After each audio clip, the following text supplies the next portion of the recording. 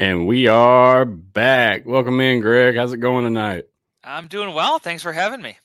Thank you again for coming on. This is your second appearance, the first being the actual first live episode of the show we had. So it's kind of a little break ground here, man. Appreciate you coming. Awesome appearance. Appreciate your insights, your writing. So look forward to discussion tonight.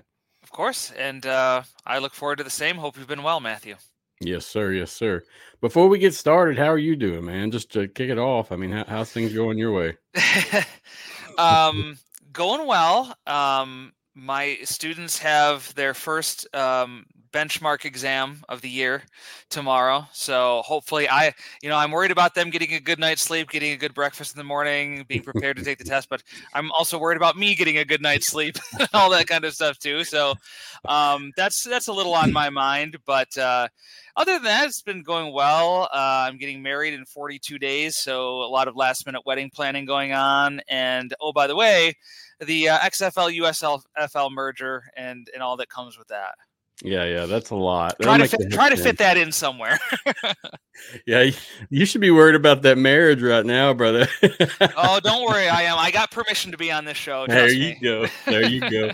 I appreciate you again, man, and congrats on getting married. I wasn't aware of that, so that's an awesome. Appreciate it. Hope for some long years of lasting marriage on your end. Mm-hmm. Indeed. So do I. You sound very happy already.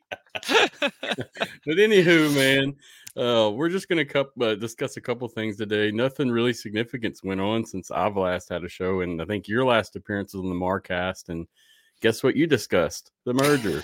So we're going to hit that a little bit at the end. We won't spend a lot of time on that. If fans have any questions, we'll definitely try to answer what we can. But, like I know, we're all just kind of sitting and waiting right now. Sure. Yeah, and that's the tough part. I mean, we're in this sort of stage where, and I know we'll talk about it when we get into the Orlando showcase, but the XFL is a bit of a zombie right now. It's kind of like alive and at the same time not alive, and it's just kind of like, I have to, I listened to Mike Lathrop's Player 54 podcast before I came on, just to kind of, because he was at the showcase, and a lot of the details we're going to talk about come from him. Yep. And he had an interview with Terrell Buckley on his show, and all I could think about was like, this guy might not even have a job next month. Like, he's out there scouting, and God bless him. And, I know his defensive coordinator, Tony Carter, was out there as well. And it just felt empty listening to him. Like, I felt bad for the man, because you just don't know. The Orlando, franchise is one of those that's in flux when you're talking about what teams are going to make the cut when it comes to this merged league. Certainly Orlando would be one of those teams you would imagine on the fence. But I don't know. So to hear him and hear him talk about like the upcoming XFL season and the players that he's looking for, it's like, I just felt bad. Like it didn't make any sense. Like, why are we doing this? It's just, I know they have to go forward and they have to do all these things as if they are going to play in 2024, just in case the unlikely happens and the merger for whatever reason does not go through. They have to be prepared to play in 2024, but I feel like the likelihood of that is pretty slim. So it was weird. It was not a comfortable listen, and it wasn't anything he said. Like, I mean, he was fine. I mean, he was in his head coach speak, and he was doing what he needed to do to prepare for 2024. But knowing what we know, and knowing what they know but can't talk about or can't even acknowledge, it's just, you're in this weird, that's why I say it's like a zombie state. You're not alive, but you're not dead. You're sort of in this purgatory, which is what I think a lot of people in these leagues are feeling right now. And certainly a lot of fans are feeling the same way.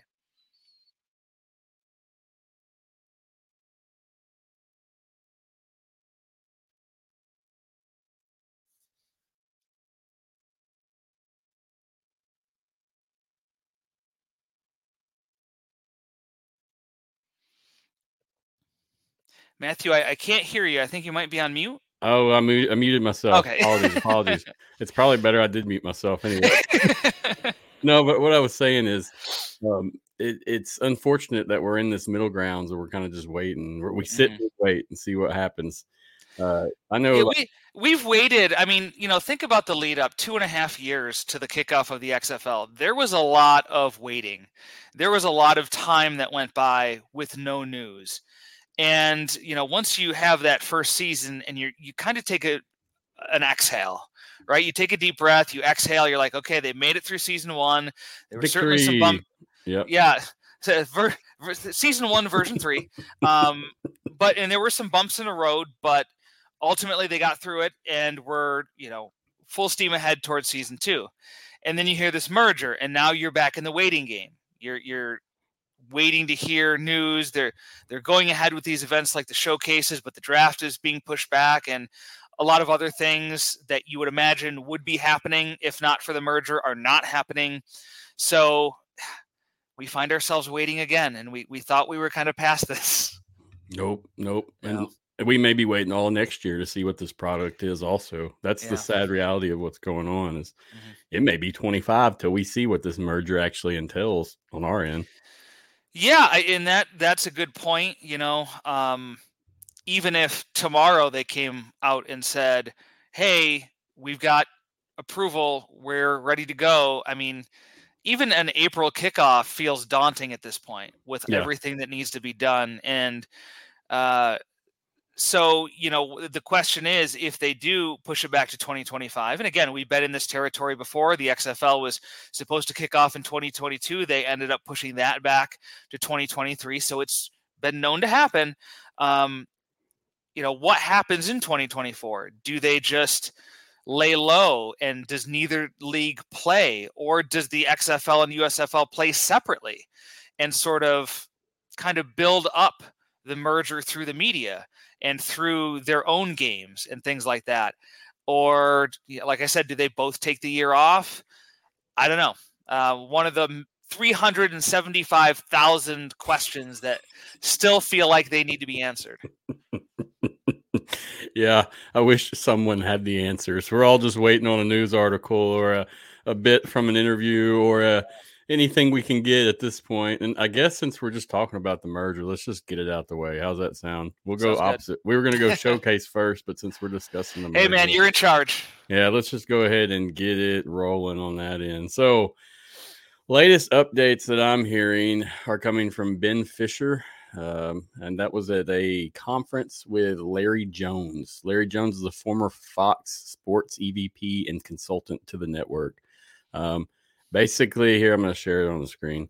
Basically, his comments were in 3 to 4 years, they'll be looking to sell franchises individually.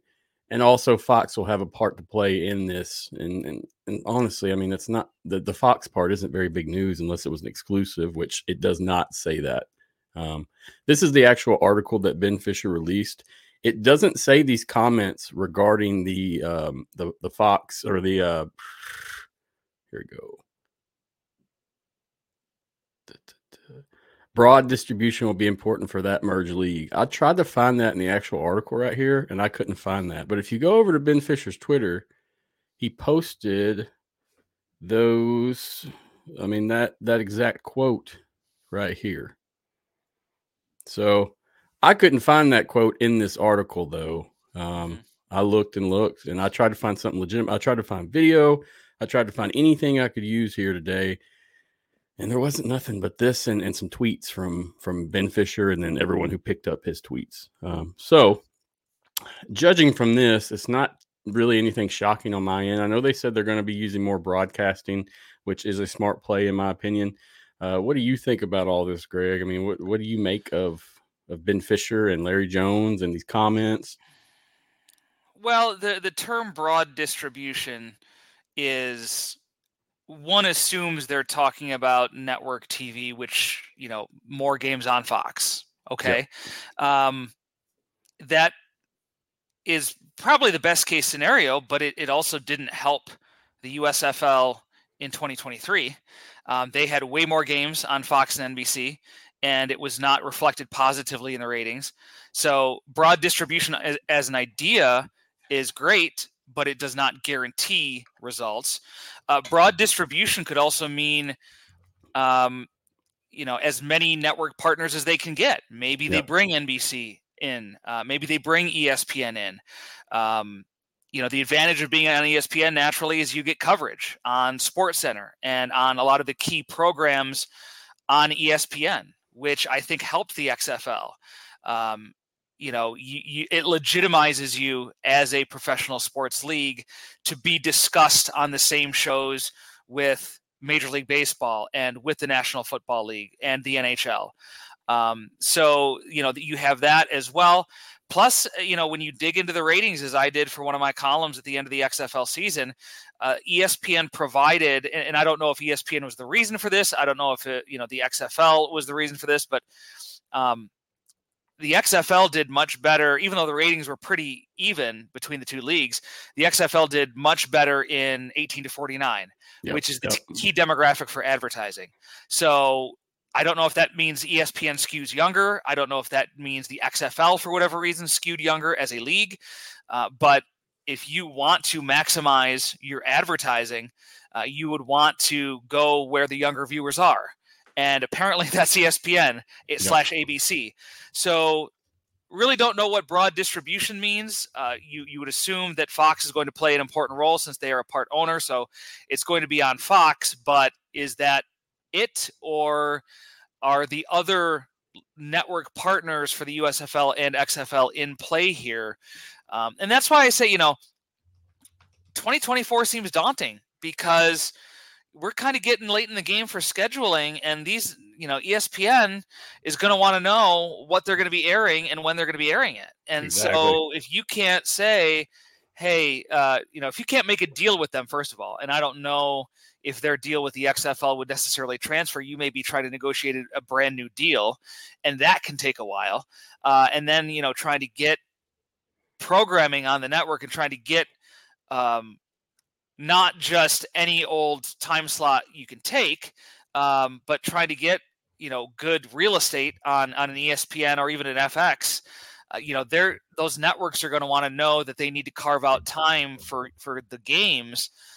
So I don't know. The other thing too is ESPN had the XFL February to May, and if you're talking about an April kickoff, which a lot of the reporting is for this new merged league, now you are into kind of different sports seasons for ESPN, and the availability may not be there for that network as it was February through May.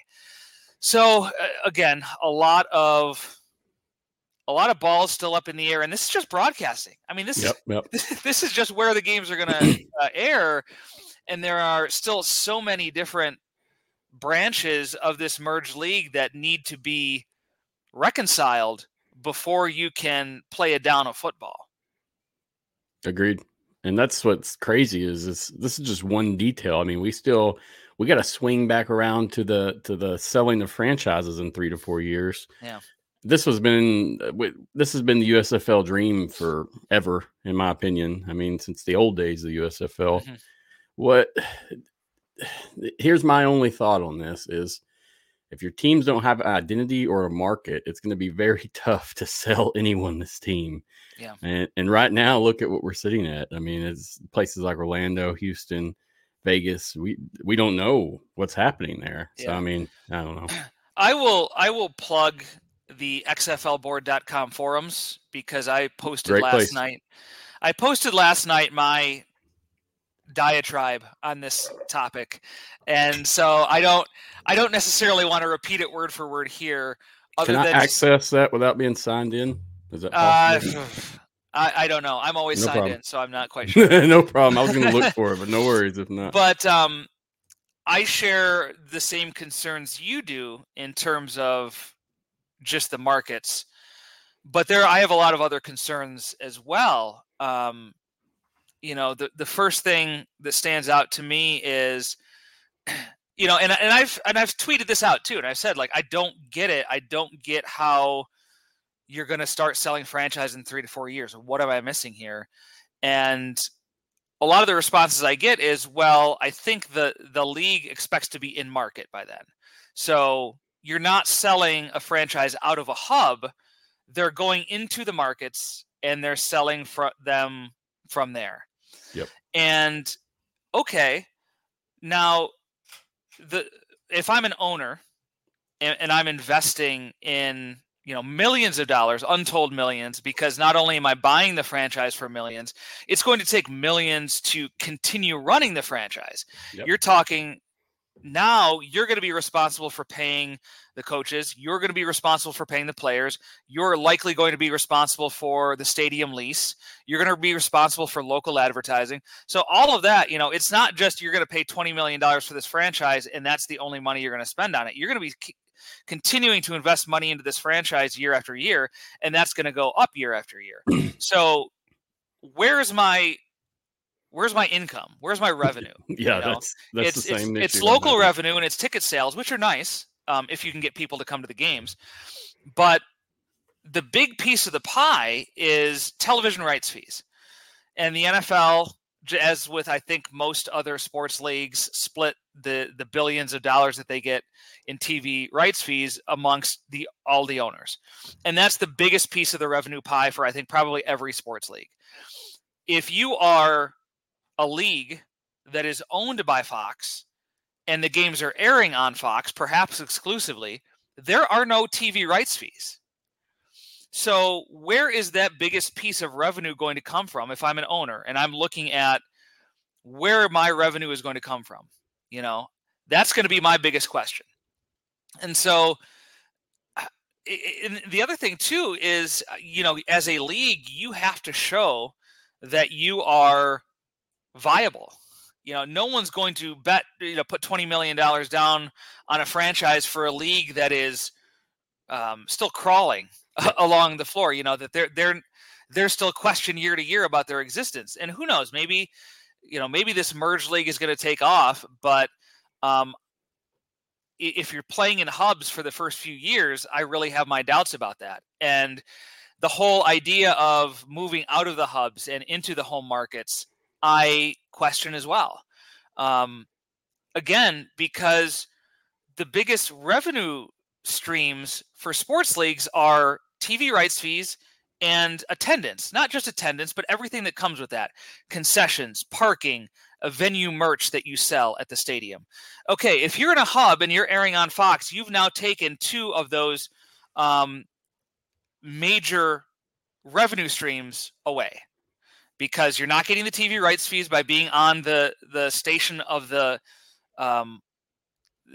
network that owns the league, and you're in hubs, so you're getting very minimal revenue, and even for the teams who are home hubs, like Moose Johnston came out and said they were disappointed by the attendance. So I understand wanting to sell franchises, and I think that's a great end game, but I'm not sure that this league is going about it in a way that's going to make those franchises worth what they would like to sell them for, even 4 or 5 years down the line. Agreed. Had a comment from John. Stadium rent, insurance, coaches and players, plus promotional, but Fox wants to keep control of ad dollars and ad content. No one is going to buy into that. Yeah, and who knows? I mean, maybe if they get buyers of these franchises, maybe Fox is going to, spread those ad dollars amongst the ownership. But even then, I can't imagine that it's going to, that's a major revenue for Fox. So what is Fox making off it? Maybe the ownership fees, I guess. They're making the money that owners are willing to buy. But, these are leagues that have been now for 3 or 4 years looking for investors. And I feel like you would have more success getting investor to invest in a league itself as opposed to individual franchises.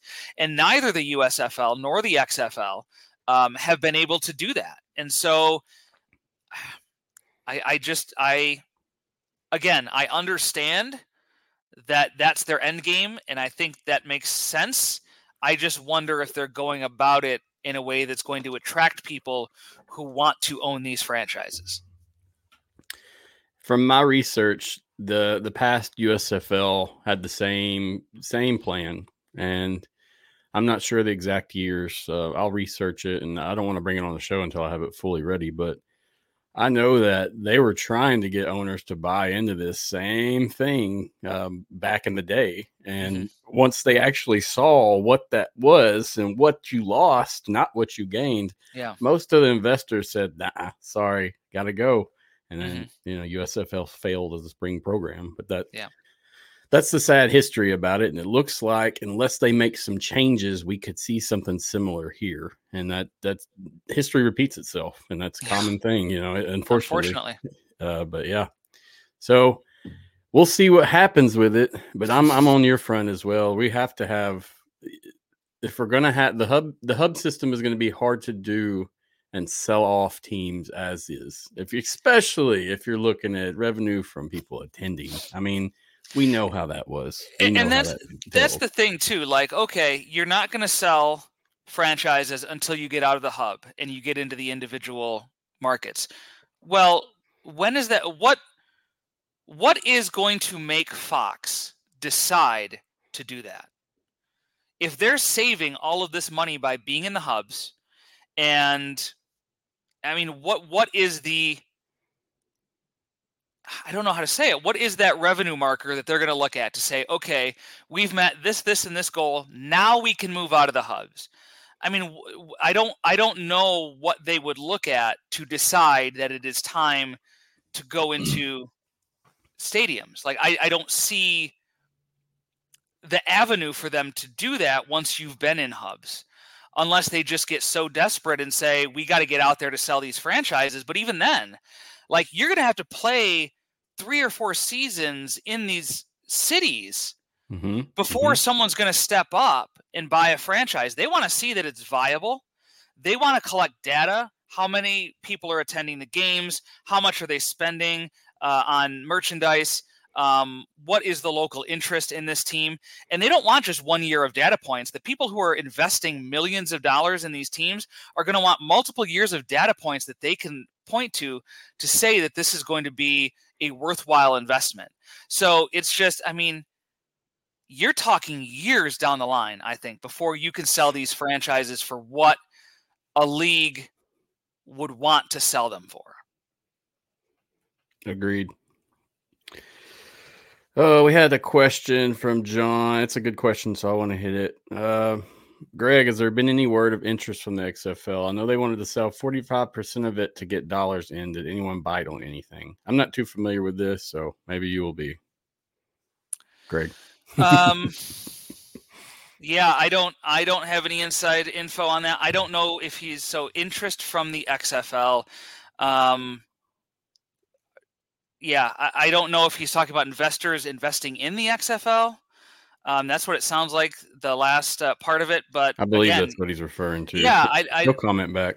I don't think either league has found any investors. I think if the XFL had found investors, they would not be necessarily looking to merge with the USFL, because that would take some of the burden, the financial burden, off of Redbird's plate. So again, these leagues have put feelers out there. They've had people out there trying to bring investors into these leagues over the past 2, 3, 4 years, and they've been unsuccessful in doing so. And maybe it's the hesitancy of seeing 2 spring leagues, and maybe people wanting to just kind of back away and say, we want to see which one survives because we don't think 2 can survive in this marketplace, and then we'll go with that one. And maybe both leagues saw that and they said, let's just merge now. Yep. We can get that outside investment right away and then be a little more solvent from there. So that could be the situation, but yeah, I don't think either one of them had found the investors that they were looking for. Yeah, John did comment back and say yes, so we were correct in the assumptions. Here's another interesting comment. It's from Chris Mason. Chris, I see your comments. He's putting a lot in here.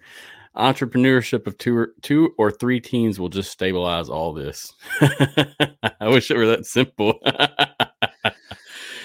Yeah. I don't know. I have my doubts again. And then you run into situations where, okay, maybe 2 or 3 teams have individual ownerships and the rest is owned by the league.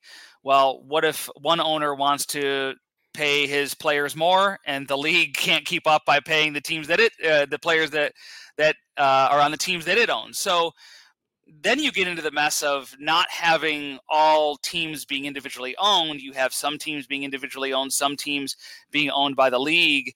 And it gets into, I think, a messy situation that way, and situations where, I don't think it would be fair to say that the league would be influencing anything. But, if you get an owner who is combative and they can say, hey, my team's not getting the breaks that this league-owned team is getting, how is that fair? And that's not a look that you want your league to have. Yeah, and you also don't want your league to be dependent on a pool of money that may or may not be there a year or two down the road. Or hell, looking at AAF just a month down the road, really. I mean, it wasn't far if you look back at AAF history.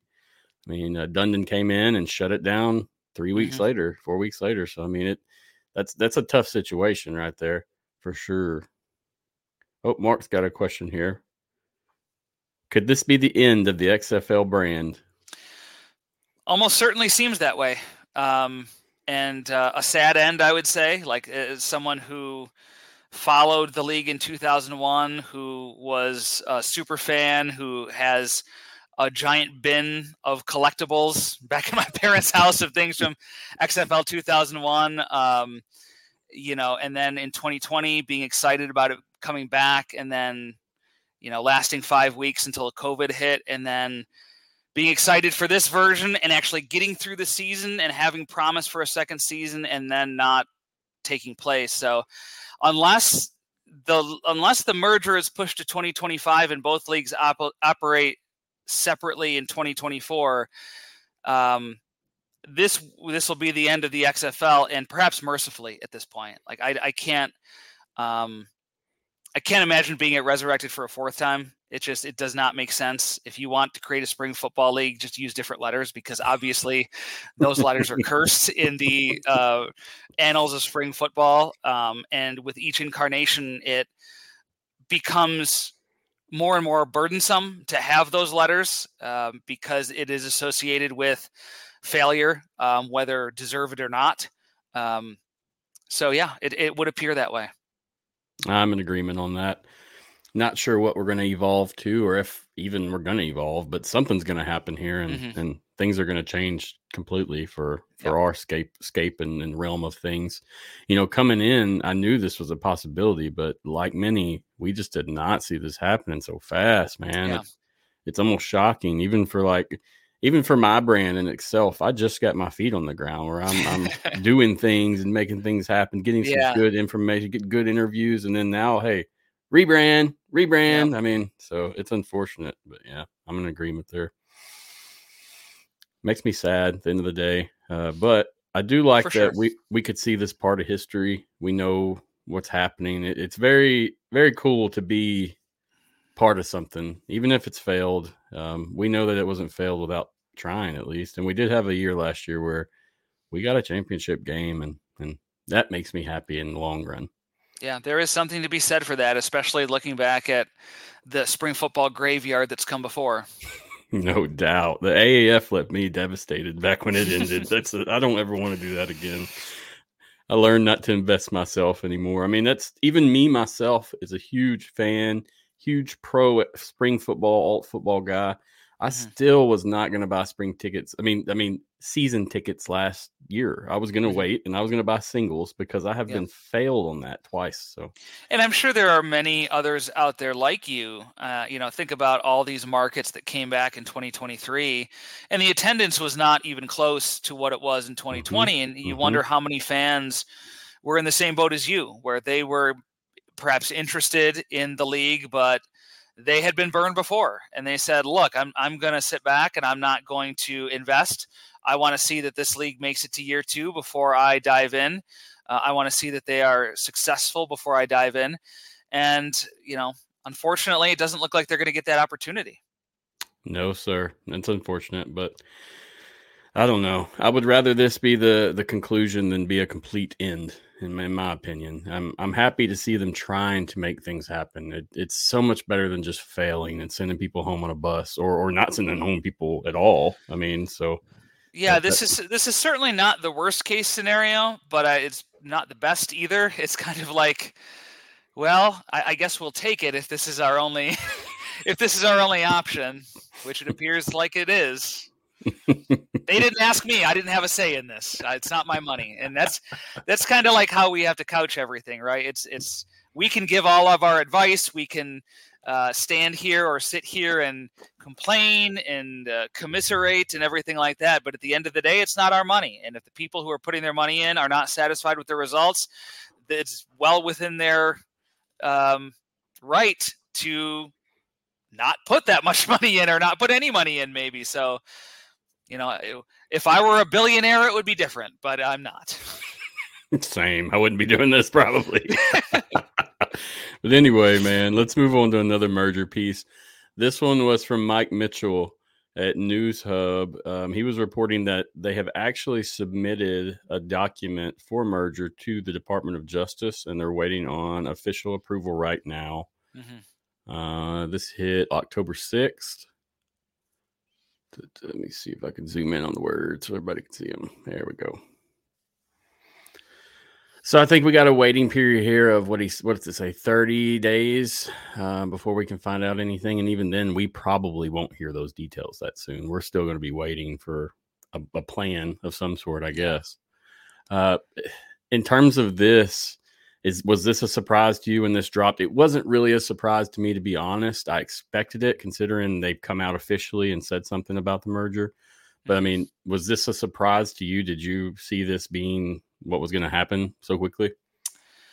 Yeah, you kind of read the press releases that both the XFL and USFL put out, and it did seem like they were prepared to submit the proper paperwork to the government to get this approved. And then, Daniel Kaplan did an interview, and he's a sports business guy, and he kind of said, well, the wording of the press release makes me think that they haven't done that yet. And that kind of gave everybody a pause a little bit. And they said, what are they waiting on? Like, if they wait, how long do they wait before 2024 is off the table? And then, so Mike comes out with this and says, no, they've actually submitted it. So it sort of went back to what we all thought when we first read the press release. So not really a surprise. If they really wanted 2024 to be on the table, they had to act quickly, because if you've ever interacted with government at any level before, you know that it is not a swift process, generally speaking. Oh, yeah. So, the 30 days in my mind is even quick, I think. And maybe that's a best case scenario that they get word in 30 days. It could be longer than that. But I think that is going to really tell the tale of when they're really able to kick off, is once they get their approval, where are we in terms of where, in the calendar, and can they make it work for 2024? So, we'll have to see. Again, it's a waiting game. That's all we can do. We can sit here, we can speculate, we can come up with different iterations of what this league might look like until the cows come home. But ultimately, we're sitting here waiting again. Hurry up and wait. That's the goal right here. I got Brett joined in. That's what he said. Typical spring football. Hurry up and wait. Mm-hmm. Now, he did say the news leaked of the XFL draft is set for November 15th. I did view that, and I'm not sure if that's legitimate, so I did not pick that up yet. Do you know what he's talking about there, Brett? I have not seen that. That is news to me. There was a news posting where I'm not sure where it was from, but they had reported that the XFL had a draft scheduled for November 15th to 17th. Brett, if somebody will drop that link, I'll pull that video up if we can get it, because I've seen it like randomly through posts. But much like most of this stuff, I'm not going to report on nothing unless it's official from a source I trust, or it's official from the actual leagues themselves. Right, and then that anything that they don't announce ahead of time is going to be tentative. So exactly. They could say that, but it just my heart is broken, because Matthew, you asked me to be on this show in late August, and the goal was to talk about the draft that was going to be happening October 4th. And let me tell you, I would much rather, Matthew, be sitting here talking about what the Arlington Renegades did in the draft and how that fits into their 2024 plans than talking about what we're talking about today. No offense, but I'd much rather be talking about that. I totally agree with you, and I'm not the one to rile people. I don't want to get a response of or it makes me so sad or whatever. I mean, I'm just here to present what we have. Of course. And that's all I try to do here is just be an even tone source to let people gauge their own opinions. Mm-hmm. Experts like you and Mike Mitchell and any of the guys, I mean, you all have your own opinions, and that's what makes it so special is mm-hmm. If you're really a fan of these leagues and you're following guys like y'all, you know that you can gather enough information to make an educated decision or guess on what's occurring. So, I mean, that's really why we're discussing it, because it's all there. That's all people want to hear. It's all we got. Yeah, so it is. Like I said, we intended to cover the showcase first, but we got right into the merger. We didn't have much time to do anything else. But here, I got this video here. Brett sent me the link. Let me see if I can get it. I'll have to pull it up on YouTube, but I want to pull it up and watch it just real quick.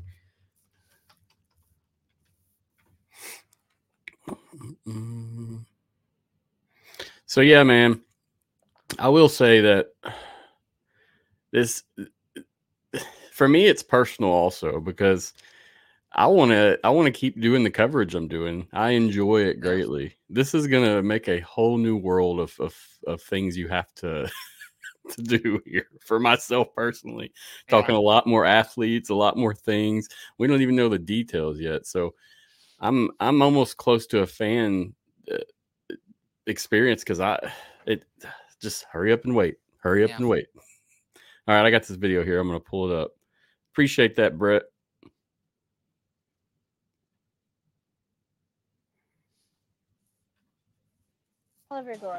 In today's show, we'll meet a former sophomore football player who may get picked. What's Brett? Do you know? I mean, yeah, Brett. Do you know what time this is? Because this is 12 minutes long. We're not gonna watch this whole thing.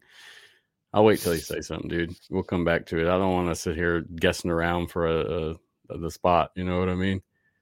The joys of live broadcasting. Hey, it is what it is. I didn't want to cover it just too much, just because, like I said, I couldn't find anything legitimate on that. And once again, this is something that people can take and run with, and then it probably won't happen, even if we think it is. Right. Again, tentative, just as the October 4th date that was talked about by Mark Lillibridge, Houston's DPP, in that behind the scenes XFL Combine video. We learned very quickly that turned out to be tentative. And so I assume that the November draft is tentative as well. I agree with that statement. And I'll tell you what, I'm going to copy the link to the comments. And guys at home, if you haven't seen it, you can watch it on your own time. See if that'll do it. Hopefully that did it. Okay. So I believe that's all we have on the merger stuff. There's nothing else to cover. That horse has been beat dead by every news group and organization possible. Anything before we move on from that, Greg? I'm sure we'll have some questions about it towards the end from fans, so don't be surprised. Yeah. But is there anything else you want to mention before we move on to the showcase? Nah, let's move on. Sounds good, brother. All right, so the showcase in Orlando seemed like a big success. Now, I'll say personally, I tried to attend, and I traded some emails with Andy numerous times, but I never got the official email to go. So I canceled my trip and did not go. Really, I was looking for some kind of official press release or something to come out, but nothing ever dropped. So what we've done is we've worked with Michael Lathrop. Michael Lathrop was actually in attendance, and he reported some information back to me. So big thanks to Michael for that information. He was there with the Neon Green Mafia, as well as his podcast, Player 54. Both great sources of information. Check them out. I think Player 54 is only on Spotify, and then Neon Green Mafia is a Facebook Live show. They're actually going right now as we're speaking also. But anywho, he shared some details of that, and I'll pull them up on screen also. We saw about 300 people there. That's a lot, and I didn't expect that many from my own research, I was very surprised that they had that many folks there, even considering that, like, what was going on. That's a good output for what's happening right now. So let me zoom in. There we go. So he's reporting overall just 300 people. That's a lot of people. Approximately 150 per session. Defense was in the morning. Offense was in the afternoon. He reported some notable athletes, and we'll get to that in a minute. But he wasn't the only one in attendance there. I had another friend there, Alan Alford. He's got a sports talk show he does on Friday nights, and he had some great interviews. So you could check him out on Twitter. He had some good stuff that he's actually brought to the table, and all with different individuals that are notable or will be notable next year, regardless of league merger or not. Yeah, he had some pictures from the morning I wanted to show right here. So this was in the morning. Looked like it was pretty good. Everybody looked in good spirits, smiles.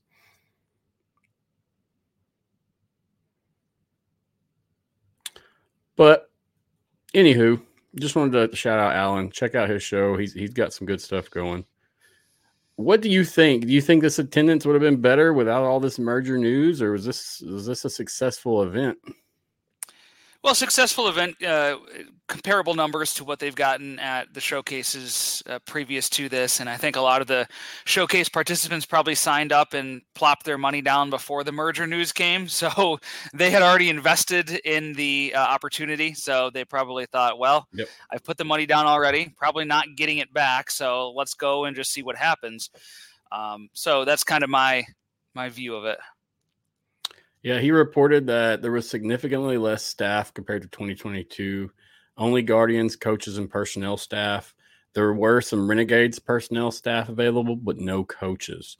Doug Whaley was present, but he was only allowed to talk to Terrell Buckley. Mm-hmm. He said in 2022 he had access to basically everyone that was there, and this time it was a little different. But they did have a lot of on the field experience, got to walk around and talk to different athletes and do a lot of different, cool things that you don't normally get to do being there.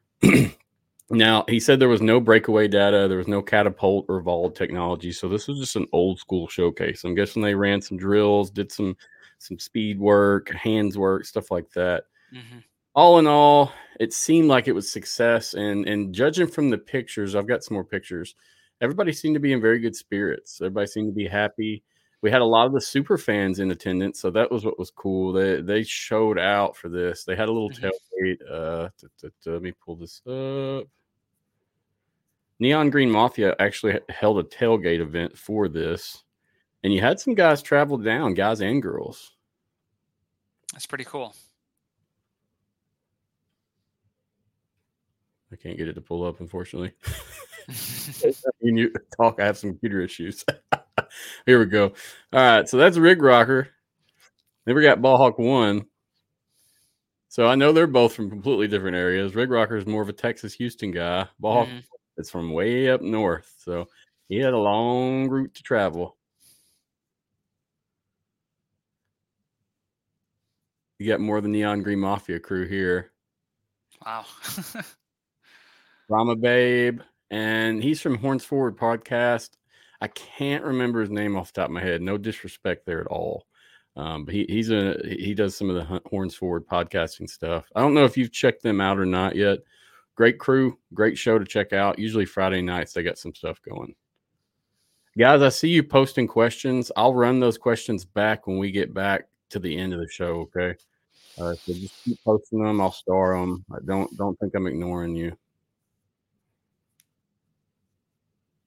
So yeah, Rig Rocker here. Rig Rocker's going to come on the show next week and join me, so that'll be a pretty good one. That's really neat. And lastly, I wanted to share this picture from Corey Helvley, and this is from the Neon Green Mafia account on Twitter.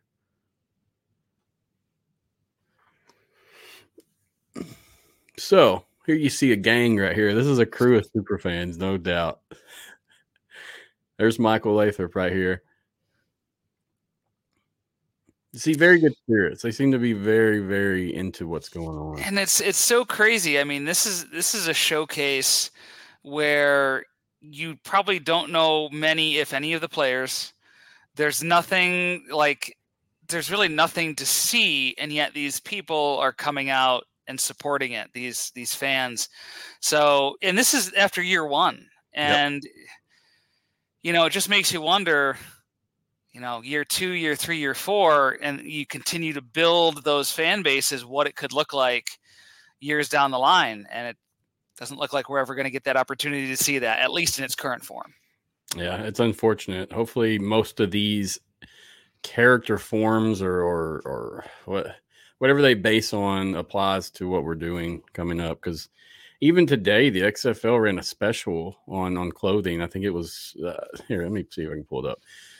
Buy 3, get some off. I mean, it was a good deal, but they used the super fans as the marketing point in the actual ad. And they had Horns Forward actually do a promo for them, some of the super fans and Horns Forward. Here, and we'll pull this up. I know you're probably like, why are you pulling all this stuff up, man? Sorry, dude. Hey, no worries. What they like. It's your show. And also, I see your comments, Brett. We'll get to you, I promise. Okay, let's go back. What's going on, XFL Nation? We'll come to you live from the Orlando Showcase. Are you a super fan? If so, we've got an opportunity for you. Buy some incredible swag that's going to be on sale, incorporate it into a Halloween costume, and post that on your social media with the hashtag XFLSuperFan for a chance to win a $50 gift card and shout-outs from the XFL media. Be loud and proud just like this. Let's go!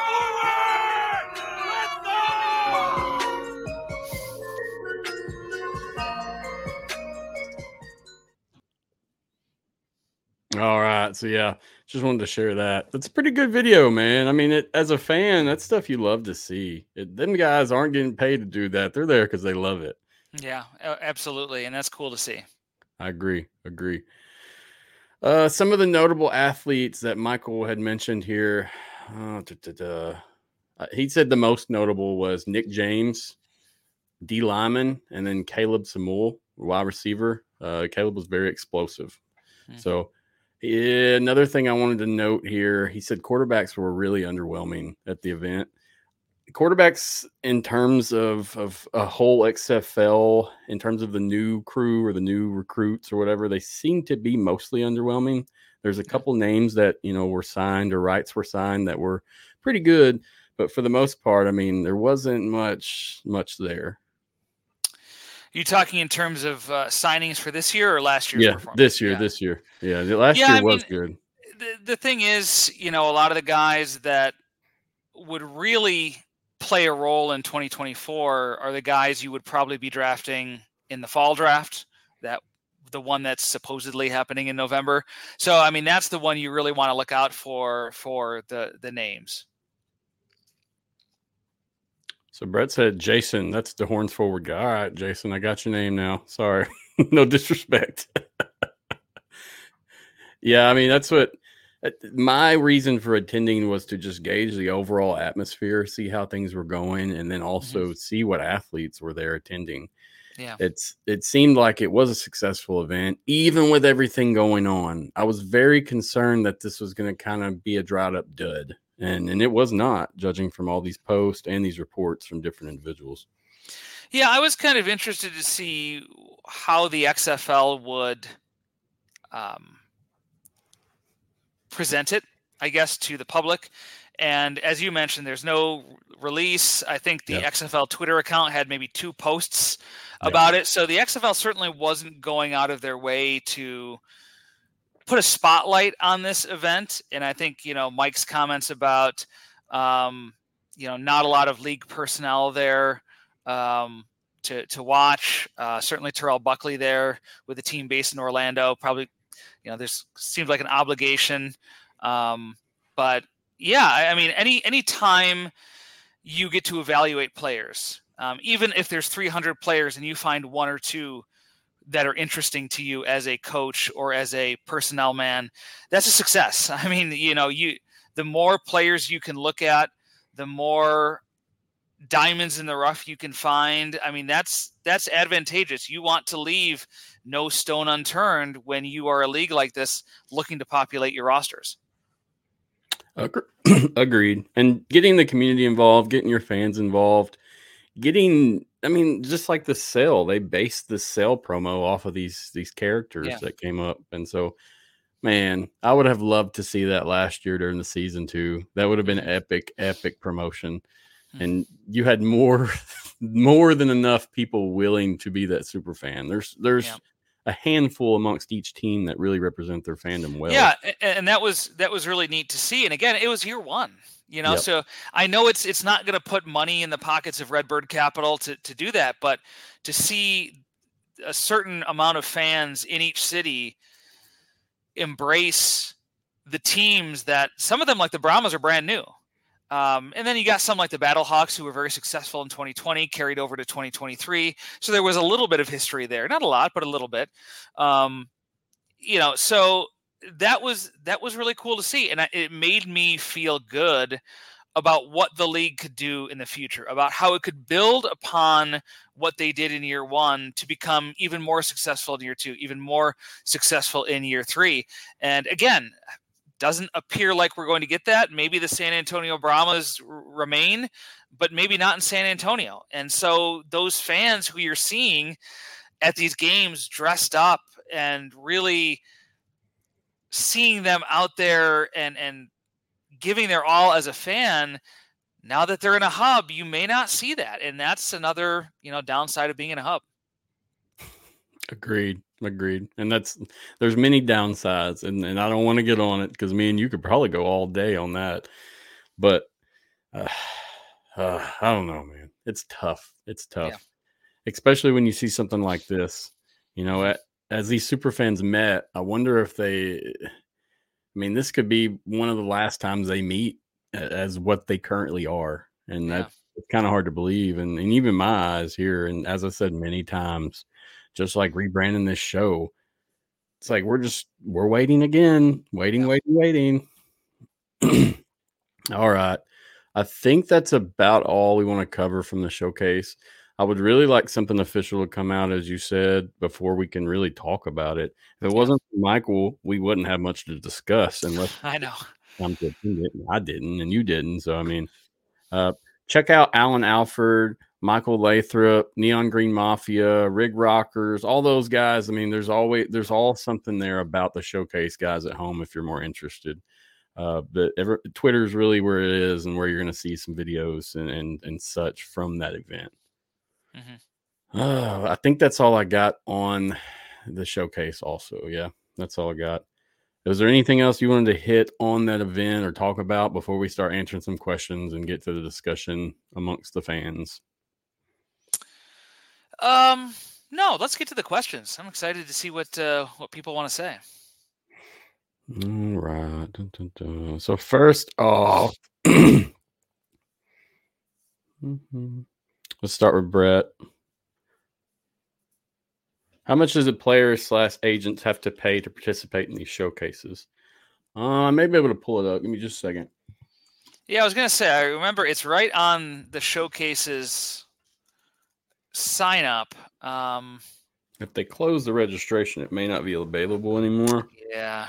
Let's see. San Diego is showing sold out now too. And that's the last one. I think it was like 260. I want to say that's correct. I'm looking at it right now. It's 260. And I think last year it was 250. So it went up a little from 2022. So that's the number there. Understood. Now, I remember looking it up last year, or I guess it's this season, but most of that money would be refunded if you actually got put on a team. They actually get their cash back. So that's, if you know you're good, it's one of the reasons to go. Mm-hmm. Otherwise, it gets you a networking opportunity as an athlete. It gets you a place to showcase your skills and see how you compare to these other guys, and if you can really make it in a career doing this. So all that, it's worth the money for that experience for those guys. There's nothing that's a really good point too. That networking opportunity. It's not just for football, but if you have any ideas about getting into coaching. I mean, that's a place where you can meet coaches, you can start to build those relationships. And even for things outside of football, you never know what's going to come up in conversation with a coach, with a fellow player or something like that. So just being in that environment around the people that are in football could benefit you in ways you may not even think about when you're going to this showcase. Agreed. Great question. Appreciate that, Brett. Brett's got a bunch, so we're going to hit on Chris. What do you think of just merging the best of the two Houston teams? They might actually be halfway decent. Just kidding. LOL bang. Houston Gamblers? I do wonder because, the rumors out there are that the Houston Gamblers are going to stay in the Houston Roughnecks or not, which doesn't make any sense to me because the Roughnecks at least have a fan base. They've played in Houston for 1.5 years. The Gamblers have not. So I'm not sure, other than just evening out the number of USFL teams versus the number of XFL teams to make it seem more equal, which is, the merger of equals was the quote that was in the initial Axios article. That's the only reason I can think of using the Gamblers. But, if the Houston Roughnecks go away, I can't imagine Wade Phillips, if he still wants to coach, not being offered a role in the new league. I can't imagine AJ Smith, who in some ways was a breakout star of the XFL as offensive coordinator of the Roughnecks, not finding a role. So it is going to be interesting because there are going to be some people who are out of work, or you would think are out of work, that if you're this new merged league, you're going to want to find a role for if they are willing. Yeah. And that opportunity is there. So, I mean, that's a tough one for me because I'm a Houston fan, so I try not to be biased, but it's hard not to be honest. Yeah, hey, look, if you're a Houston fan, you're more than welcome to have a bias. That's we're gonna allow that for this case. Well, I want my Roughnecks to stick around first and foremost. I would hate to have a brand switch there, and I feel like that would cause a lot of trouble in Houston. Fans there are very proud of their teams, and that goes for reason. It's not just something that just gets brought up and they roll into it. I think a lot of the fans in Houston last year were just scorned from that 2020 season, being as they were the best team in the league, and it shut down. So, I mean, it's kind of like I'm going home. I'm going to take my ball and go home. I don't care type of attitude. So, I don't know. I hope that it comes out right for the fans, honestly, and the players and coaches, because there's some great coaches and great players on that Houston team that you would love to see continue their careers. Sure. Okay, let's move on to some more. All right, here's another one from Brett. Guys, do you have any idea how big the merger potentially will be? We could be talking about this league for decades to come. My instincts are scary good, and trust me, this is what we all been waiting for. That's more of a comment, but in terms of the big merger, yeah, it's big. I know. I just wish we had more details. Yeah, without the details, I can't say because and I wrote the column on XFL Board. The devil's going to be in the details because I think a lot of fans are waiting to hear what this league is going to look like before they decide whether to pledge their allegiance to the National Spring Football League or whatever it's going to be called. And there are going to be some fans who look at the setup, and if it's the hubs, they're going to say, I have no interest. Exactly. And that's just the reality of it. And so, I appreciate Brett's instincts. I do not question them, but I'm not ready to go out on that limb until I see more details. And because that's really what this is going to be about. So, yeah, I totally agree with that. And here, Brett sent this off too. Scorned, and the uniforms changed. XFL 23 screwed that up big time, in my opinion. I don't know. I know that the uniforms are, everybody has their own opinion. I kind of like the Roughnecks uniforms in 2023. I didn't have a real problem with them. I like the old ones better, I will say, but I did like the way the actual uniforms looked in person. On TV, just did not do justice compared to actually seeing them in person and seeing how the schemes work together. So, yeah, I feel that both ways. So that's what the PJ Walker jersey I have behind me is one original I bought from someone. And Man, it's beautiful. I love it. He might be starting this week for Cleveland. I seen that. Shout out to PJ. I hope it goes well, man. I really do. He's got some athletes there that he can throw to if he can do some things. All right, another question. Here we go. This one's from John. There was a report that teams that go poof, there would be a draft on that. Seriously, between the showcases and the talent on the teams going poof, it's going to be a hell of a draft after the merge. And this is the one good thing that's coming out of this, in my opinion, is we're going to have some skilled ball players on this merger and whatever it becomes. And that should equal better gameplay across the board. And that's more entertainment. So yeah, absolutely. And I think what John is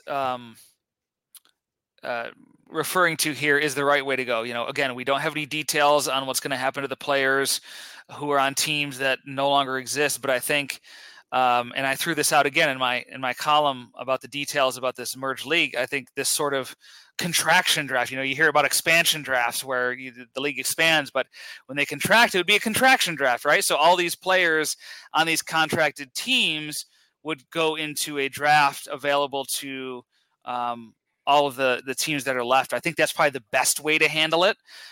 So I hope that's the way it goes, because there are a lot of good players on those teams. But I think that's the way to go, and I think it will be a hell of a draft after the merger. And like you said, Matthew, I think that the gameplay is going to be the big beneficiary of this merged league. It's the players are going to be better and everything like that. Had a comment from Joe M. Sounds like empty threats. You're going to stop watching the league you bought merchandise for because you'll have to wait a year to watch in person again. Yeah, right. I don't ever remember saying I wasn't going to watch or cover. I don't think Greg said that either from my knowledge. We're just discussing the fine print here and discussing the details. This is going to hurt the fans more than the media. I'm for sure on that. And I am a fan in media, but I'm still in support of the league. So, Joe, you need to watch more of our shows to see how we feel. And I do think there are fans for the DC Defenders, for example. Like, they packed the house at Audi Field, and now you're going to take that team away from them, put it in a hub in who knows where, St. Louis maybe, and to expect those fans to continue following that team, I don't know. I don't blame them if they decided not to, is all I'll say. I agree with that. And, I say a wholeheartedly approach that I support it. I don't have to be happy about it, and I can voice concerns just like a fan and whoever else. I mean, we aren't owners of this league. We have no power. Absolutely none. This is all we can do is have a common discussion amongst others. So that's what we're doing here.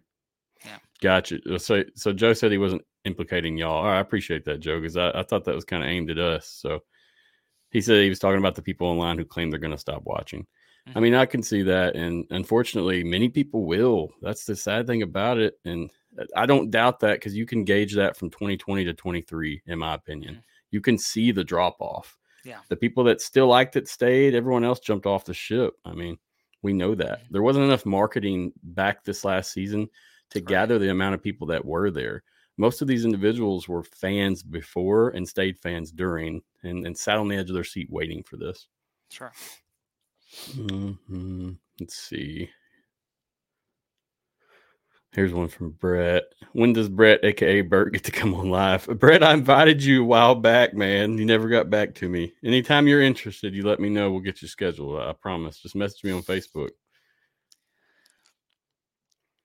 Here we go. Here's one from Jay the Mimes. So do you think they keep them in the markets or just go to hubs? And this is the question that we all want to wait for.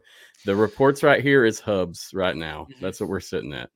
We don't know for sure, but as of right now, the reports are stating hubs.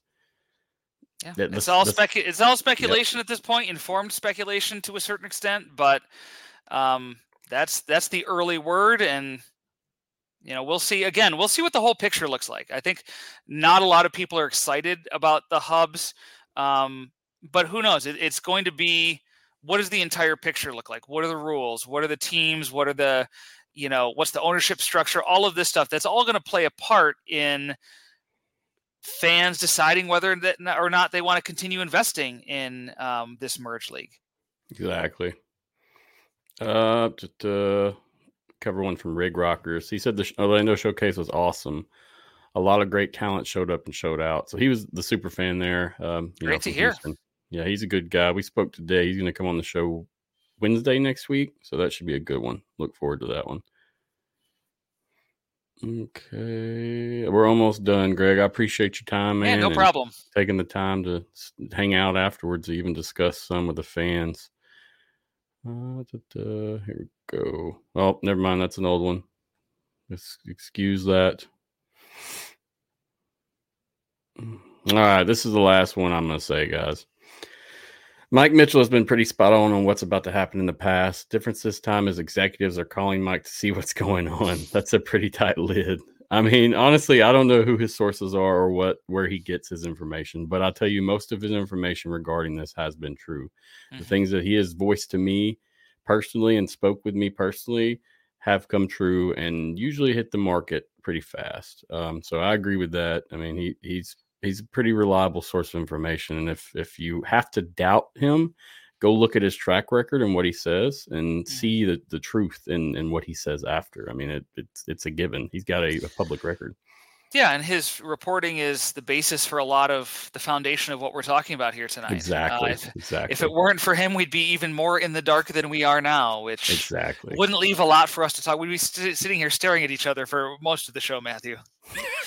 Hey, you're pretty, but you're not that pretty, Greg. Hey, fair enough. But all right, I think that's all we got, man. I don't want to beat a dead horse anymore. We've had a lot of talk here amongst everything we could talk about, I feel like. It's been a great, man. I appreciate you coming on, Greg. Great source for some applied knowledge with Greg. Greg writes on XFLboard.com. Check him out, please. I'm sure most of you that are listening already are familiar with Greg. I'll include all his information, and it's rolling there at the bottom also. It has been for some of the show off and on. Mm-hmm. Greg, I want to ask you, I saw you do some wrestling stuff too. Did you want to spot that in case any of the fans at home like wrestling? Just tell us more. Sure. I've been writing for Pro Wrestling Torch for about 15 years. And you can find my work pwtorch.com. I host a podcast every Sunday night called Wrestling Night in America on pwtorchdailycast.com. We go live every Sunday night, 8 p.m. Eastern. I also have a column in the Torch newsletter each and every week. And if you're interested in signing up, you can get the details at pwtorch.com/govip. Awesome. Appreciate that, Greg. And I know you're a big proponent of the wrestling community. I see a lot of your stuff on Twitter. I don't know. I'm not a real big fan, so I can't follow in the means that I need to. But I know that's a big, important thing. It's an acquired taste. Trust me, I get it. I understand. I mean, and that's whatever floats your boat, whatever you like. Yeah.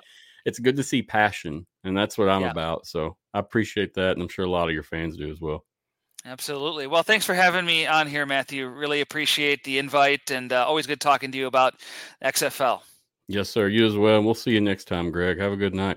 Sounds good. You too. Thank you, sir. All right. We're going to wrap this thing up. Appreciate Greg for coming on. This is his second appearance, so thanks again, Greg. Much appreciated. Whenever he jumped on the first time, this live was just getting started. We actually got some legs, and we're walking now, so it's cool. It's enjoyable to see come back to where we started and have a discussion. So appreciate that, Greg, greatly. Thank you. Tuesday next week, we'll have Taylor Roslino on. That should be a great one. The championship kicker for the Arlington Renegades. Great name to talk XFL in general with. I mean, he's been a known name since the 2020 season, so we'll look forward to that. Wednesday, Rig Rocker is going to join us. Both shows are at 8:30 Eastern, 7:30 Central. That's PM. So check those out if you'd like. It should be a good time, live and interactive. So if you need to ask a question or you're interested in anything, you can go ahead and do that. So we'll be good. On my Superfan crew, if you guys are interested in coming on a show, let me know. I would like to get 3 to 5 Superfans at the same time on this show to have some discussion. I think your opinions are noted and need to be noted. So if you guys are interested, reach out. I know there's a few of you I'm going to reach out to. I reached out to Rig Rocker today, but there's a few more that I want to touch base with. So don't be surprised if I reach out first.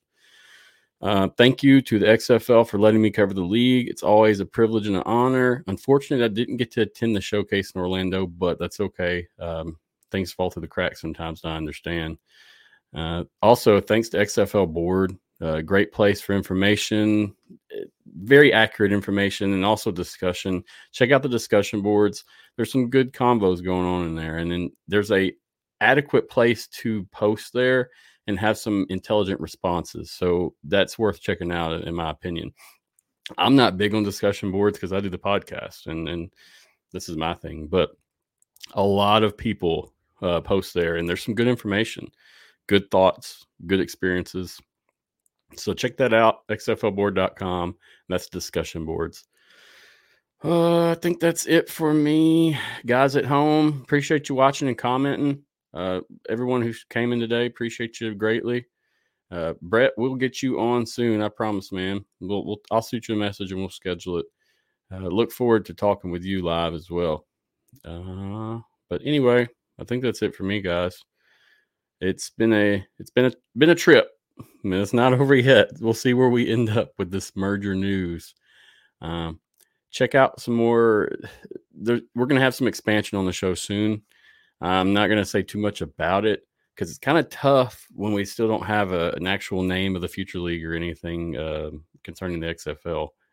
But, I mean, just check it out. There'll be some expansion plans soon, and we're going to definitely take it up a notch for this next season, even if the expansion doesn't happen. So keep your tabs open, keep some outlooks on that. I'm going to be doing some different things. It's been an honor, guys. Thank you for listening. Thank you for attending. Until next time, I'll see you then. If I hit the exit. Later, guys.